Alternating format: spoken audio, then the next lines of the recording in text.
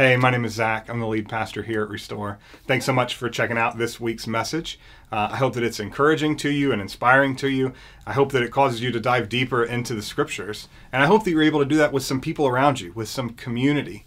But if you don't have that, we would love to invite you into the community here at Restore. If you want to take a next step, get more connected, you can just go to restoreaustin.org/connect, fill out a card on there, and I will personally reach out to you in the days after you do that. And if you want to grab coffee with me or just get more information about the church, I will make myself available to you for that.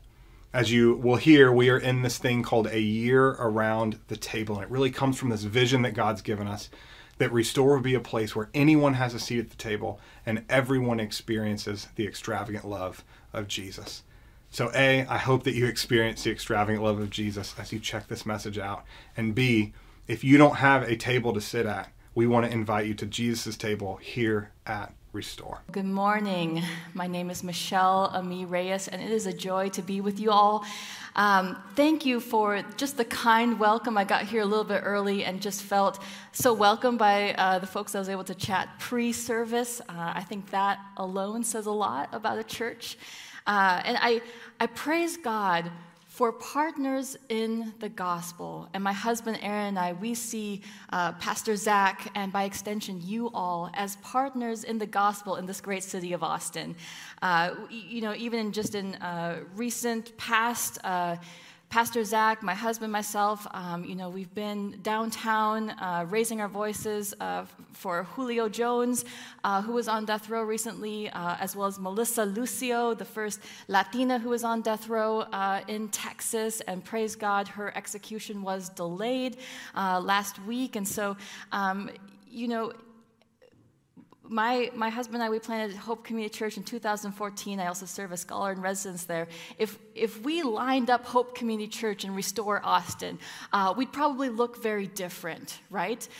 In terms of ethnicity, socioeconomic status, perspectives, perhaps even geographical location. But our churches have shared goals to promote the gospel in the city, to build God's kingdom together, and we are linking arms in that, and for that reason, I praise God for you, even though I don't know each and every one of you guys, and that's the beauty of the body of Christ. Amen?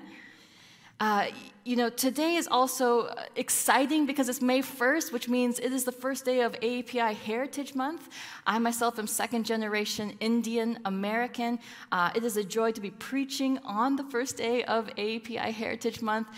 One of the things that I am passionate about in my work with the Asian American Christian Collaborative and just personally is for the Big C Church to normalize being taught under Asian American voices, and specifically Asian American women. So if you're not familiar, if I was to ask you the question, what Asian American Christian voices are you listening to? And that's a short list. I would encourage you to follow me, to grab a copy of my books, to follow the Asian American Christian Collaborative, because we're going to be doing a lot of big highlights this month. Because we're out here, y'all. Asian American Christian leaders are out there, and they are part of the family of God. And so Asian American Christian theology is something that we should all be well-versed in. And finally, I'm honored to be closing out your church series on God's big family, and to talk specifically about the issue of classism. The title of my sermon today is that classism has no place in God's family, and we'll be looking at the passage in Luke chapter 8 with Jesus and the bleeding woman. And so what I want to just start by saying is that if you want to learn what classism is, talk to an Indian.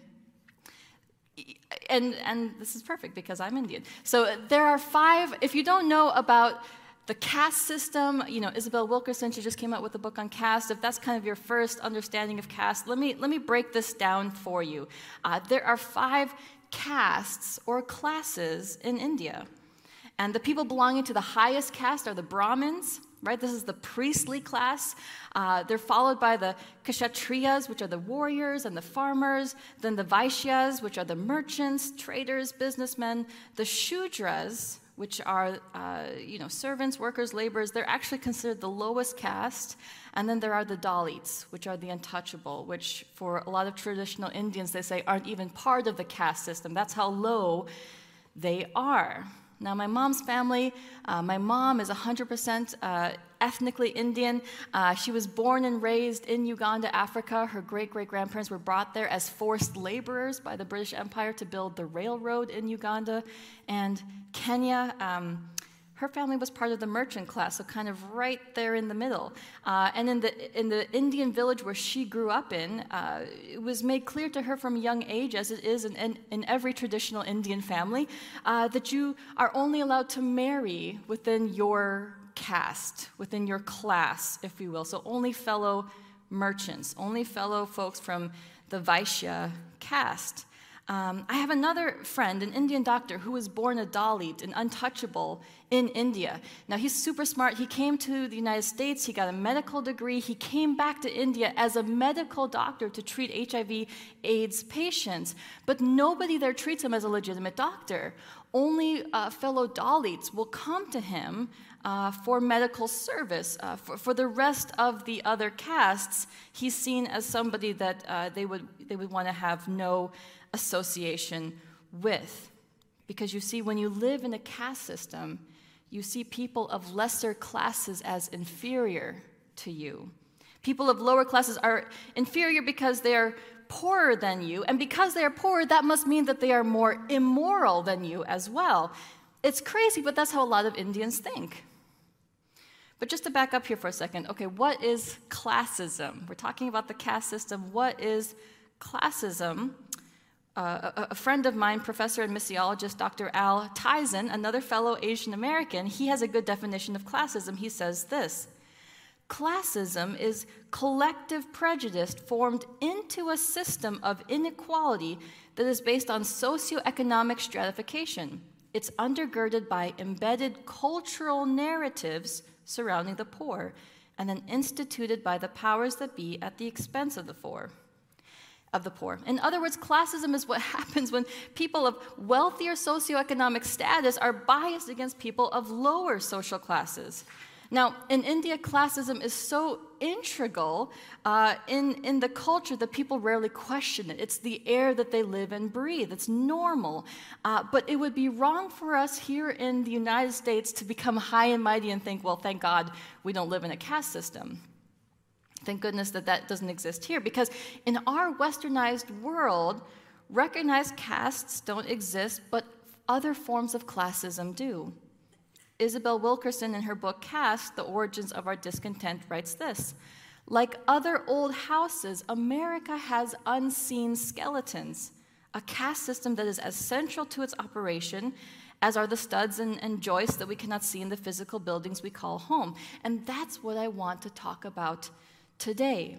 Classism exists in the United States. You don't have to look further than the city of Austin to see that this is true. For all the progressive rhetoric that is often lobbied around by our city council and city representatives, the homeless in Austin are still treated as criminals. We've basically made it illegal for them to live in tents within the downtown district. They're treated like a disease, something to be avoided at all costs. We're taught to mistrust folks asking for money at the street corners. We say to ourselves, they're probably going to just use it for drugs. Just this morning, as I was driving here through this very nice neighborhood, there was a man, a homeless man, walking down the sidewalk and, kind of just kicking the dirt. And I could see on the other side of the road, there was a husband and wife holding hands that immediately stopped.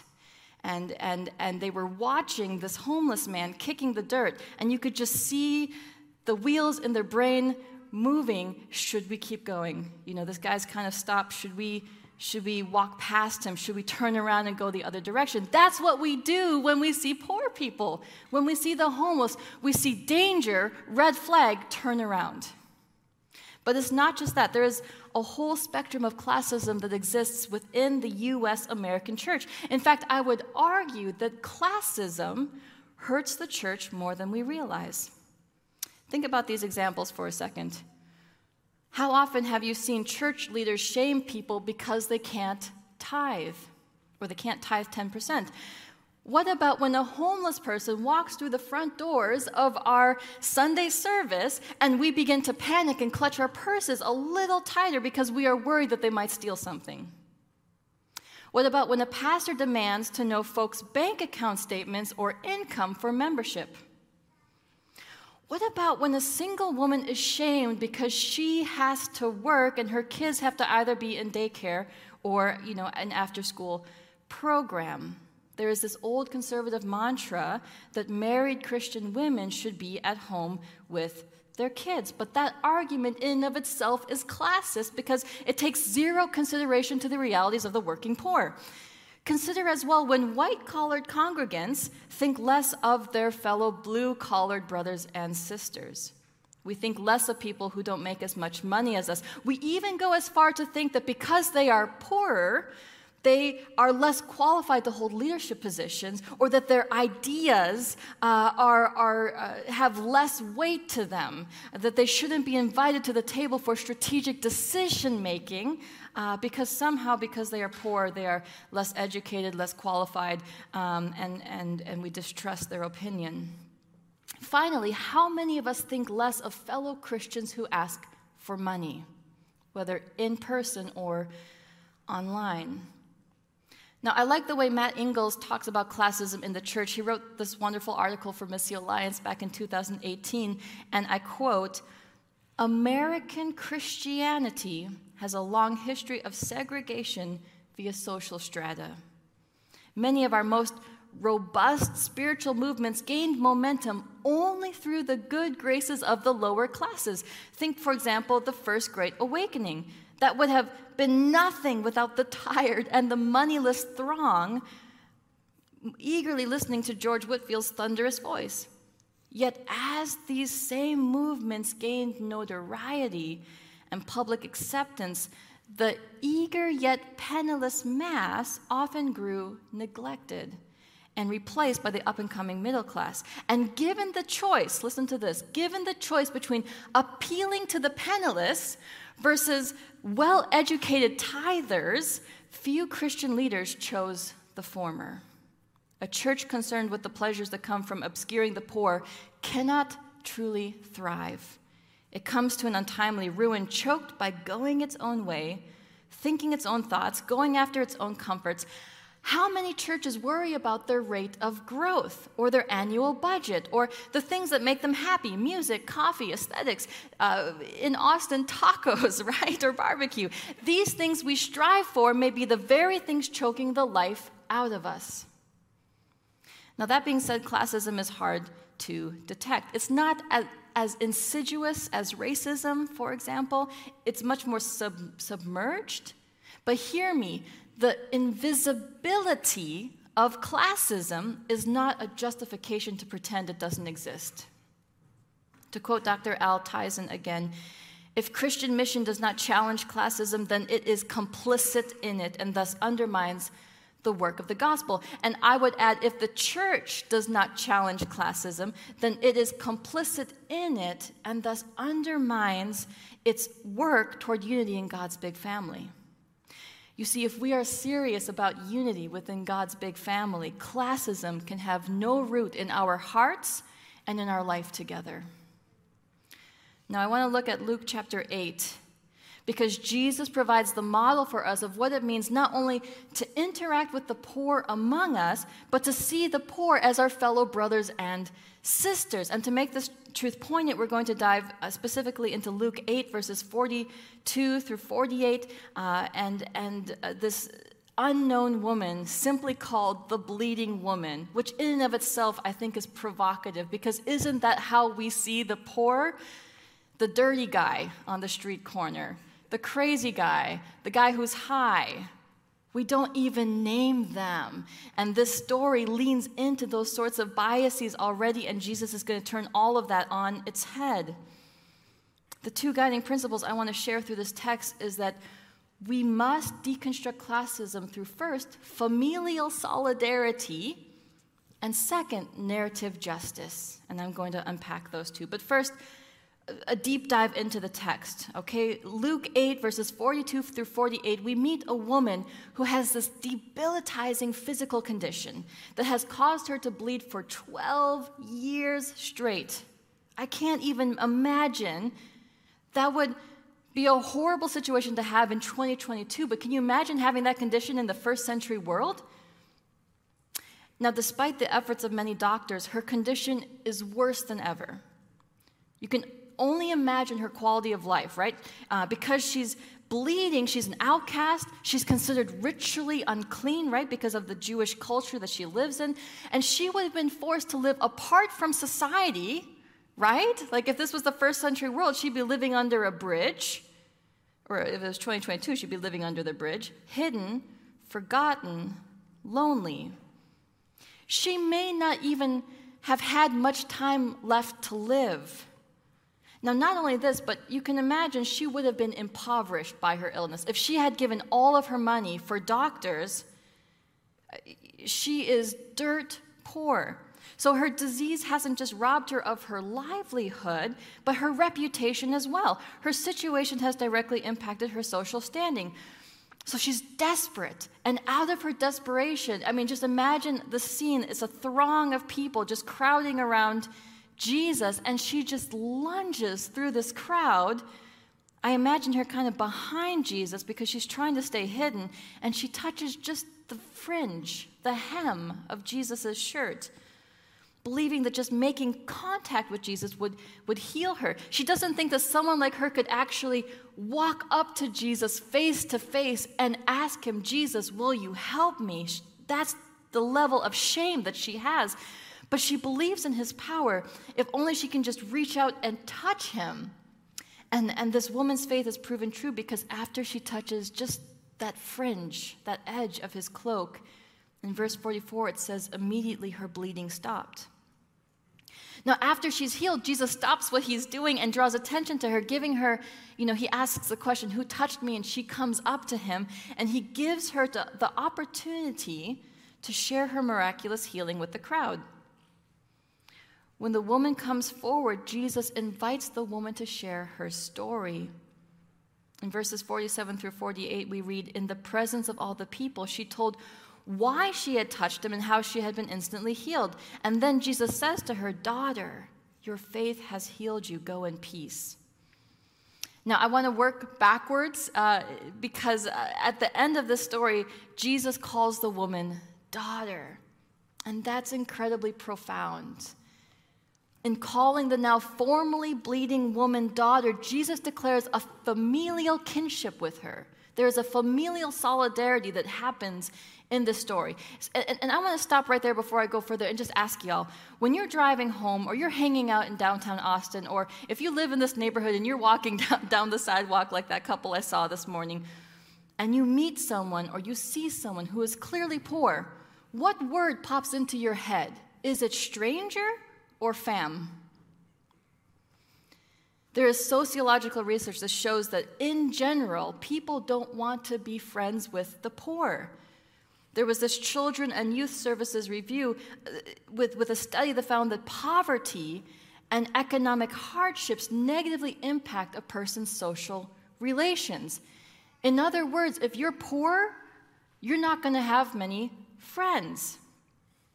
The study, in fact, argued that poorer children have fewer school class friends and are more often isolated. And this should be incredibly convicting for us because what this study reveals about us as humans is that money often drives our relationships.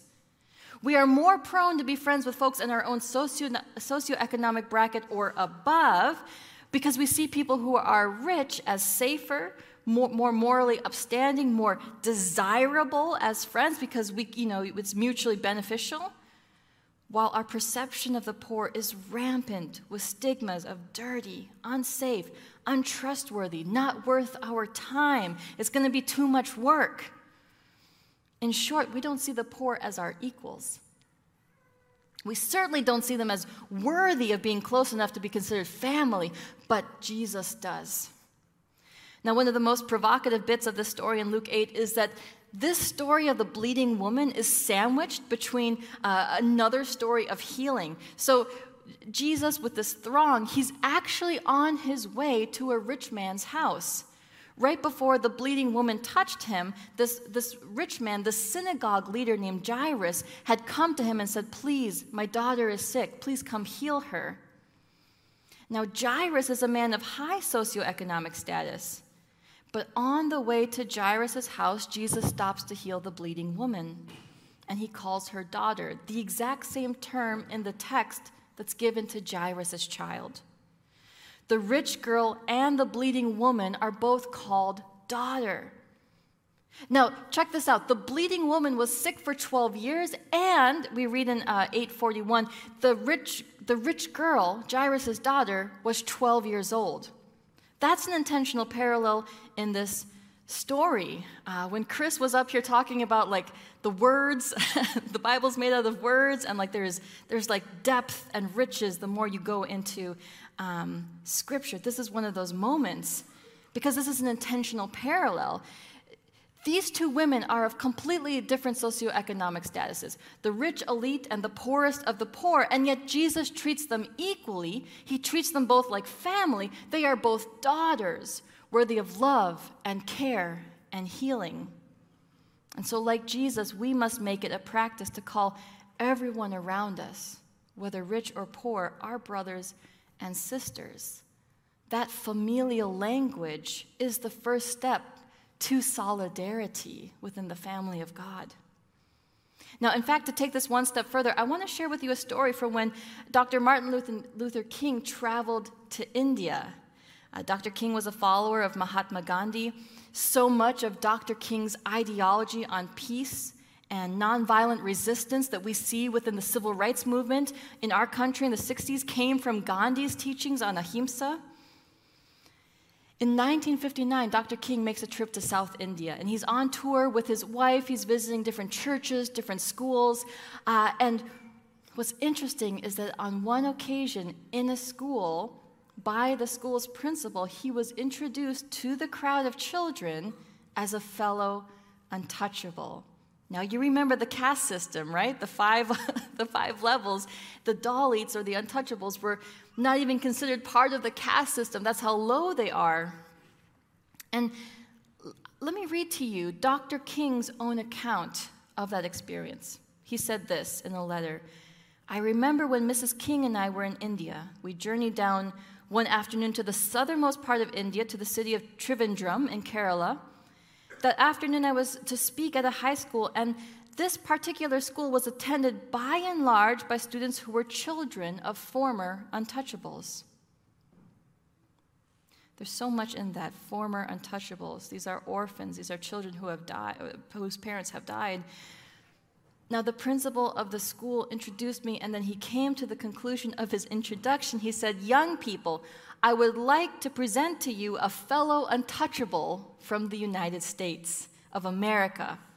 And Dr. King says, "For a moment I was shocked and even peeved that I'd be referred to as an untouchable." But King said he then started to think about the fact that 20 million of my brothers and sisters were still smothering in airtight cages of poverty in an affluent society. And he goes on to say, "And as I thought about this, I finally said to myself, yes, I am an untouchable, and every Negro in the United States is an untouchable as well." You see, Dr. King embraced a familial solidarity with a people group wholly unlike himself in terms of ethnicity and geographical location and on, going as far to take on their terminology for himself in an effort to show that he was one of them. Now, when I think of this story of Dr. King in India, I can't help but be reminded of the Apostle Paul's declaration in 1 Corinthians 9:22 when he states, "To the weak I became weak to win the weak. I have become all things to all people so that by all possible means I might save some." Because when you become someone, you take on their perspective in life. You share their values, their interests. My husband and I, as Pastor Zach mentioned, we're church planters in one of the poorest parts of East Austin. We planted our church, Hope Community Church, in 2014. My husband didn't take any income for the first 5 years of our ministry in East Austin, because when you're serving the poorest of the poor, they don't got no money. Like, what kind of tithe are you going to be asking for from these people? In fact, I was making a few $100s. Our son had just been born. I'm making a few $100s teaching up at Southwestern University in Georgetown. That was our income, and we lived so far below the poverty line. We lived in a house that was in one of those zoning areas that's a flood zone, because that's what happens when you're poor. You live in houses that are also locationally marginalized within our own society, and we experienced flooding and fleas, and it felt like the plagues, y'all, living in our first home in East Austin in dirt poverty. And I'll tell you what, when my husband and I, before we came here, we lived in Chicago. And I remember driving through downtown Chicago on my way to go teach. I used to teach at Moody Bible Institute, and sometimes thinking in the back of my head, what's wrong with these people? Why can't they just get cleaned up? Why are they living on the streets? Don't they want something better for themselves? How do they stand being so dirty? And yet, God radically stripped me of all of those thoughts when my husband and I lived in poverty, because then we got it. We understood the struggles of not knowing when our next meal was going to be, of not knowing if our house was going to fall apart on us, of not knowing what to do with the rodents and the fleas and the feral cats living under our pier and beam home, and all of these other sorts of things. And all of a sudden, I could look at my neighbor and say, we're family, because we're in the trenches together. And instead of any sort of judgment, any sort of critical sort of negative description of my neighbors, I was like, I got you, and I know you got me. And that's what family does for each other, right? And so that is what's happening in Luke chapter 8. That's what's happening in 1 Corinthians 9. To the weak, I became weak. And I'm not saying that you guys all have to give up your jobs and go live in abject poverty and live under the poverty line to understand what it means to be poor. To the poor, I became poor. But how many of your friends are poor? How often do you spend time in the city talking with the poor? How many of y'all even just wave in your car to that person at the street corner, or have a water bottle in your car to say, hey, God loves you, have some water. Do you need anything else? My kids get on me now if we don't have water in the car. They're like, Mom, we don't know who we're going to meet. We need to have water bottles with us. That's what it means to see the poor as family, because your radar is high for what do you need? I got you. That's what makes the biblical command to become the weak, to become the poor among us so countercultural, because we are called to see the poor as family in our language and then live out that solidarity by treating our family's issues and interests as our own. In other words, for followers of Jesus, our socioeconomic bracket should not insulate us from each other. A rich woman should care about the pains and struggles that a poor woman has. An African American on the west side should care about the pains and struggles that a Latino on the east side has. An Anglo-American living in Sunset Valley should care about the pains and struggles of a black man living under the bridge at 6th Street. We must be intentionally and verbally declare that poor people, the homeless among us, those living under the poverty line, are our brothers and sisters. We must intentionally and verbally declare that Asian Americans, Native Americans, Black Americans, Latino Americans, and more who are financially disadvantaged for whatever reason, whether it's absolute poverty, relative poverty, for whatever reason, they are our brothers and sisters.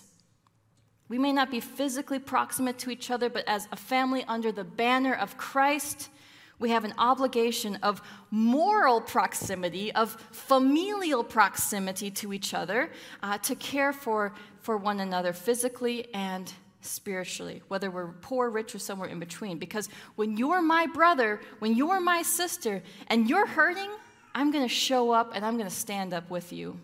Your pain is my pain. That's what it means to be family. Amen? We need to constantly be asking ourselves, what are the needs of my poor brothers and sisters? And more importantly, how can I care for them in ways that they want to be cared for, instead of flinging things at them that they neither want or need, and then after that getting upset, like, oh, they were so ungrateful for my wonderful gift to them. This is where relationships matter.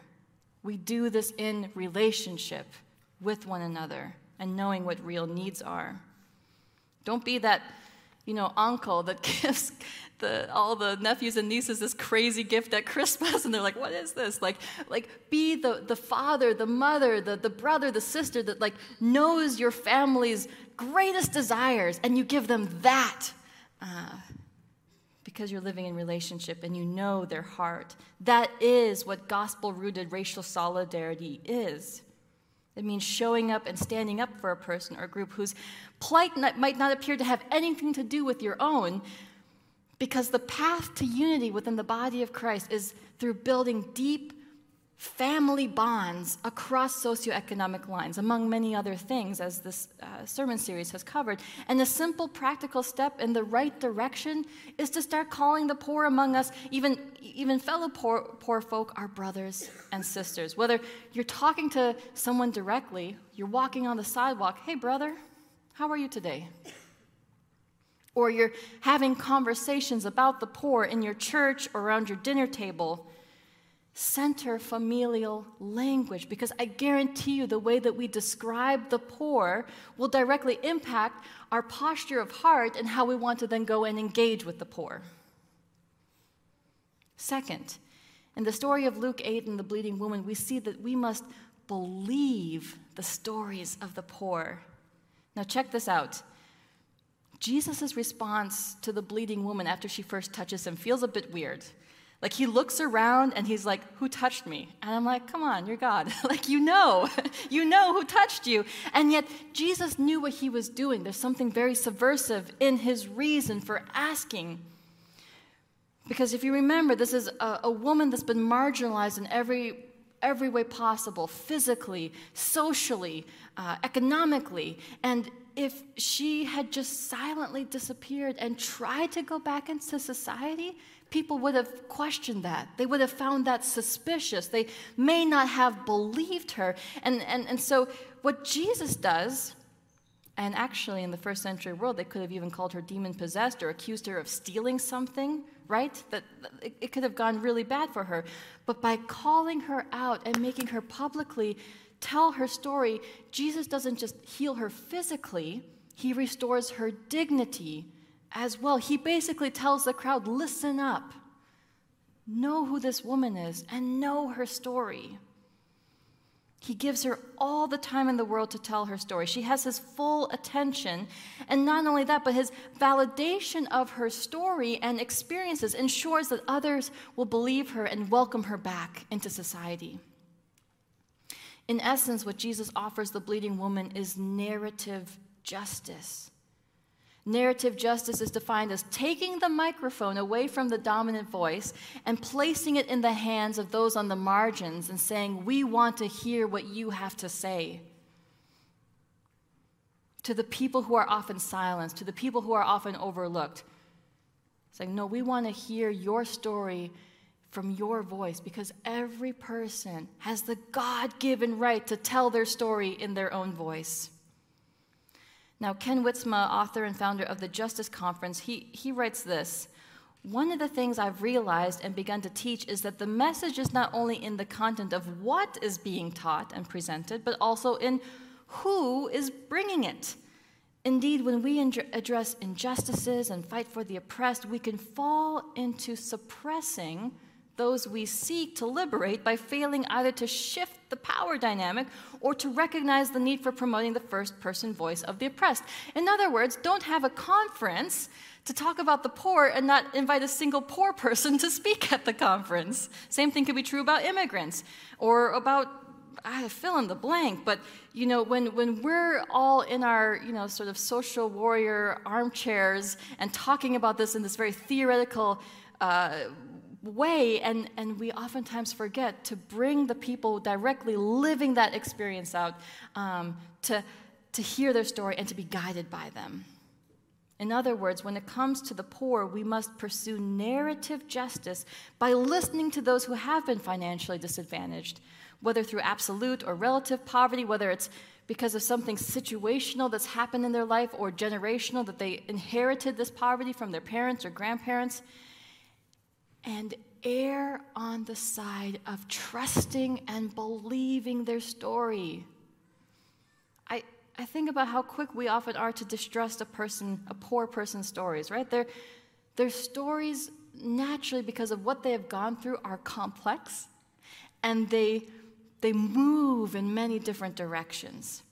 Now, some of us, we hear these stories and think, he's probably just making that up. Or we think they're crazy, or we think they're high. We've been so trained to distrust the poor that when we hear their stories of struggle and pain, instead of responding with empathy and care and saying, I believe you, we just try to silence them or to walk away or just to ignore. But Jesus wants to hear the bleeding woman's story, and he wants everyone around him to hear it too. There's a kind of a small little blip in the story in Luke 8 where even after this is all done, after the healing and the woman's been platformed and she shares her story, you see, and Jesus continues to talk to her. Like he's not in it for this kind of quick one and done platform leave. Like the crowd's still moving and he's over in the corner continuing to talk to this woman. He doesn't have anywhere else to go. I mean, yes, Jairus' daughter is like, well, she's about to die, but he's like, you matter, and I'm not going to be in a rush to leave you. He gives her his full attention. He restores her dignity, and he treats her as an equal. And this is so important because we're all storied people. I mean, when you think about each of our core longings, we all want to be loved. We want to be heard. We want to be understood. That doesn't change based on your socioeconomic status. Every person, rich or poor, has a story. And the way we treat people of different social classes is families by believing their story. I want to hear what you've gone through. And my heart response is to say, I believe you. I'm sorry for what you've gone through. Instead of being immediately skeptical or distrusting, we can respond to the homeless, the poor, the financially disadvantaged with the kind of welcome that Jesus offers this bleeding woman by giving them our full attention and wanting to know them better. Moreover, when we treat the poor as family and with valuable stories to share, valuable stories that we need to hear, we place ourselves in a position to learn from them. You see, so many of us need to strip ourselves of any notion that the poor are simple projects to be fixed. I think of the poor in our own church. And one weekend, one of our dear brothers who lives under the bridge, he came to church. And he had a single dollar. It was all crumpled up, and he brought it in. It was the only dollar that he owned in the entire world. And he came up to myself and my husband, and he was like, I want to give this to church today. And we kind of stopped. We're like, are you sure? This is your only dollar. Are you sure you want to give your only dollar away? And he said, he looked at us in complete seriousness, and he said, of course, Jesus gave me this dollar, and I want to give it back to Jesus. And we were just floored, just absolutely floored by this man's generosity. And I can tell you in all seriousness that I don't know anyone more generous than the poor. It is the people that have the least that are willing to give the most away. They're the ones that are willing to give you the coat or the shirt off their back or the food that they have. The more money we have, the less generous we become. That is something that we have as a church to learn from our poor brothers and sisters. I am constantly amazed at how much those who have so little are willing to give as an extension of love and care. This is but one of many lessons that we have learned from the poor brothers and sisters in our church. Now let's talk practical application. One simple step that we can take to find ways to regularly center is to find regular ways to center the stories of the poor in our church. I love that you guys have a good news segment. That is awesome. Could you perhaps create a Sunday morning testimony time? Give space for the working poor and the homeless to share part of their testimony or story as part of your liturgy on a monthly or regular basis, with no strings attached, with no sort of pat ourselves on the back, we platform somebody's story, but more so just to listen, to learn, and say, hey, we've got our blind spots. We want to learn from you and be changed by your story. Another practical application is to consider whether the voices of the poor are represented in your church leadership. And again, to quote Matt Ingles from his Missio Alliance article, he says, think about your church. When was the last time, and you guys don't have fog machines, but when was the last time between the fog machines and the cedar clap walls that your church heard from a poor woman? I'm asking if people of meager means are included in the life of your church. Do they help make decisions? Do they host, not just attend small groups, but do they host small groups? Can you find them participating at every level of church life, or are they relegated to worshiping as seat fillers? In other words, it's not enough to simply just hear stories of the poor and then go on our merry way, like a checklist, so to speak, but we must be led by them, changed by them. I think of the story in Acts chapter 6 where you have these Hellenistic Jewish widows who complain to the church in Jerusalem that they're being overlooked, that they're being uncared for. And the church leadership realizes that the only way that these Hellenistic Jewish widows are going to be cared for is if they bring in Hellenistic Jewish leadership. We know how to contextualize best to our own context, if you will. And so 7 Hellenistic Jewish deacons are brought in to specifically care for these women. And this story has a profound lesson for us in the church today. Who is it that we want to serve? And more importantly, who is it among us in our congregation and in our community around us that's being overlooked? And I would argue and guarantee that in any church, the poor is always to some extent being overlooked. Now, the way to address this issue is to have people of every demographic and every socioeconomic status in some way leading and serving in the church. Because imagine if in your commitment to caring for the poor, you had the poor in real leadership with power in strategy and decision-making processes. It wasn't just, the wealthiest among you that are on the financial advisory board, but it was people of different classes, if you will. If we are a church that's committed to caring for the poor among us, then we must have church leaders either currently experiencing poverty or who have lived in poverty at some point in their life, because they will know how to best care for those in financial need. So let me be clear. The Bible says, and Jesus models in his own life, that there can be zero classism within the family of God.